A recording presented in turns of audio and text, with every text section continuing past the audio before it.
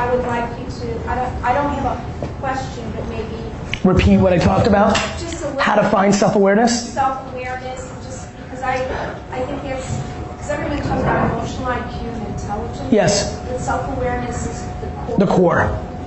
Thank you. Thank you for that. Glad I put my picture in the book. Fought that one.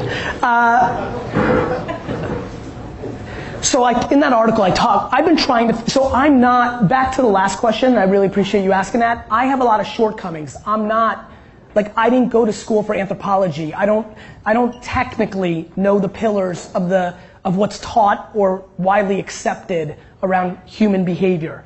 I don't know if it's accepted in society that self-awareness, actually I'll weirdly ask you guys, like, is self-awareness being talked about as something that people think is teachable? I mean, there's some people shaking yes. Here's what I know. I'm not sure. I definitely think it's a DNA thing. However, I gave my at-bat in that article to how to figure it out, and here's how it goes. I think you need to take the 7, 4, 8, 2, 9 closest people in your life, closest, in a couple of different circles. Find that inner circle and go on a crazy journey where you literally spend a week or a month actually making them comfortable for the next meeting, which is giving them permission to tell you the truth. The people that know you the best and love you the most are not going to tell you the truth on the shortcomings, which is the key to the conversation.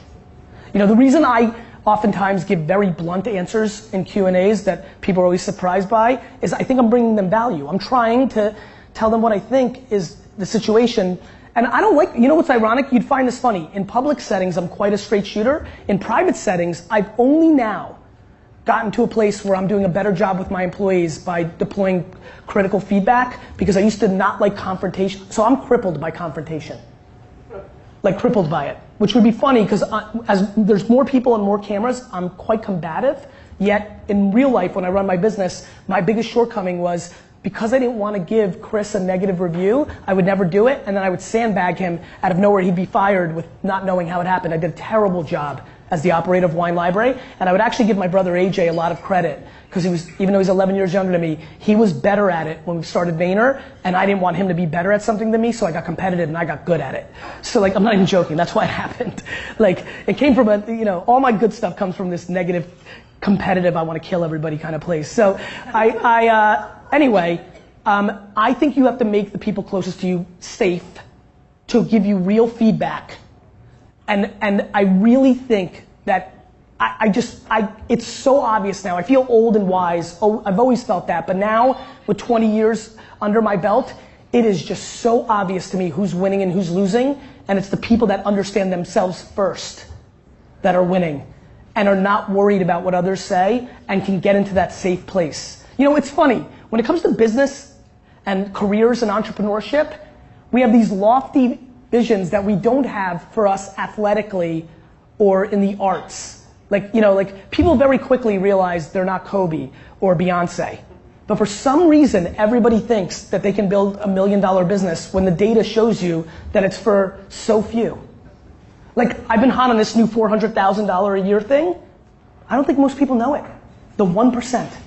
The most competitive, best market in the world of all humans, America.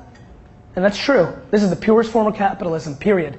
I think China's incredible, but coming from a communist country and studying it, there's plenty of things that we don't talk about to why WeChat can get so big. It's not America. Zucks doesn't go to Barack and say, yo, hook it up, kill Snapchat. So, you know, so we're naive in America about that. So this is the market. This is it. This is the big leagues. America. And in America, to be in the 1%, for all you math people, that's very hard. That's the best. The entry level is making $400,000 a year.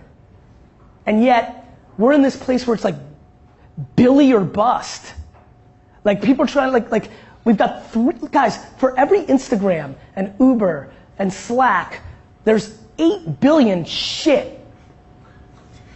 And yet that's what the barometer is, and what it's doing is it's making everybody try to build those things when there's people in here that can actually build a business that gets them $400,000 a year by being the CEO and the distributions at the end of the year. We're making a big mistake. So I feel like when I'm done by the Jets in 20 years, this and that, I'm gonna build a self-awareness institute or something. Hopefully science will kind of I don't know, I gotta find my kind of complement partner that understands the things that I don't know, but in my heart, right here, right in here, I know that. I just need the nerd to tell me this is the deal. I'm like, that's right, but there's this miss. I need more grounded stuff, but I know that self-awareness is the thing. It's the thing. Because, let me explain to you what happens with self-awareness when you've got it at an extreme level. You start the process of being internally happy. Because what self-awareness allows you to do is to accept your shortcomings and focus on your strengths. And what it does is it allows you to navigate other people. You know what else happens with self-awareness? You start developing empathy and all the other things around it, gratitude, and all of a sudden, you know what else happens? People stop letting you down. Do you know that nobody can let me down? I get it. I have empathy. I have self-awareness. I get it. Like, jab, jab, jab, right hook. Right? My last book. Give, ask. Too many people read it 14 times and think it says give, take. Or get. No. Ask. I just went through this book tour, the way I do, I just launched it on Tuesday. The way I roll, the week before I go into full sales mode. I hit up everybody and say, yo, homie, I've done some good shit for you. And in detail, no bulk fucking email. But this week, an individual that I made $1 million by getting them into an angel deal that sold, that they would have never gotten into, that they called me and begged me to get into and I got them into, bought 3 books. I don't feel like that was a good exchange for all the other things I did, and you would be stunned how much it doesn't even register as a negative. Because I get it, he didn't put the pieces together, it's okay. And so, self-awareness, telling you guys, stop lying to yourselves. It's the single gravest mistake. Gary, would you think about it twice, helping that guy the second time? Or will you always help? Thank you for saying that. I'll help that guy 40 more times. I look at it as a net human thing.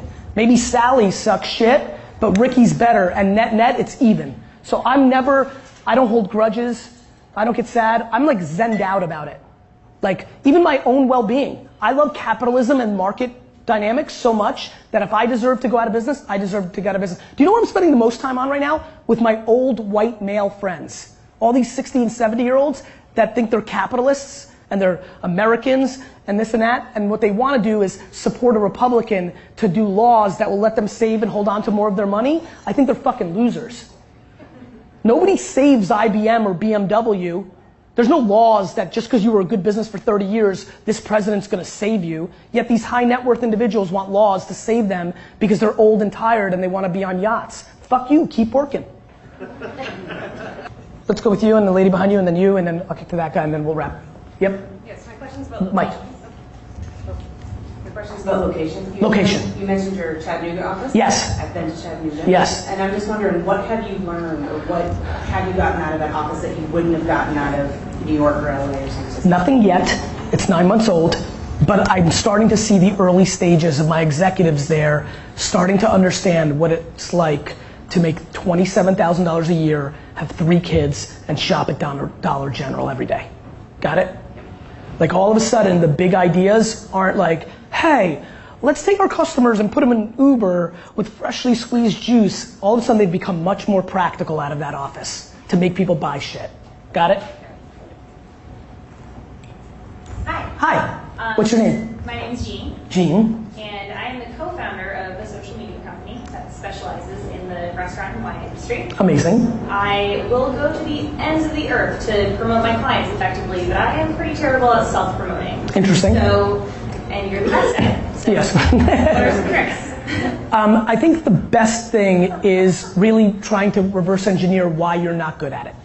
So, I mean, I don't know if you want to get that real and say it out loud in front of all these people. I'm more than happy to do it with you for 5 minutes ad hoc one day this summer, but it's trying to understand whether it's your own confidence. Do you not think you deserve it yet because you're early in your career? Look at me. I might be the best at it. I didn't start it until I was 34 years old. After 12 years of building an actual business that I think then I had the ability or the audacity to go out and say, hey, look at me, I did something. I didn't. So you're very young, so maybe you think it's that. It's first unlocking why. Next, understanding, do you actually need it? So the Nike CEO isn't good at self-promotion. They just make great fucking product.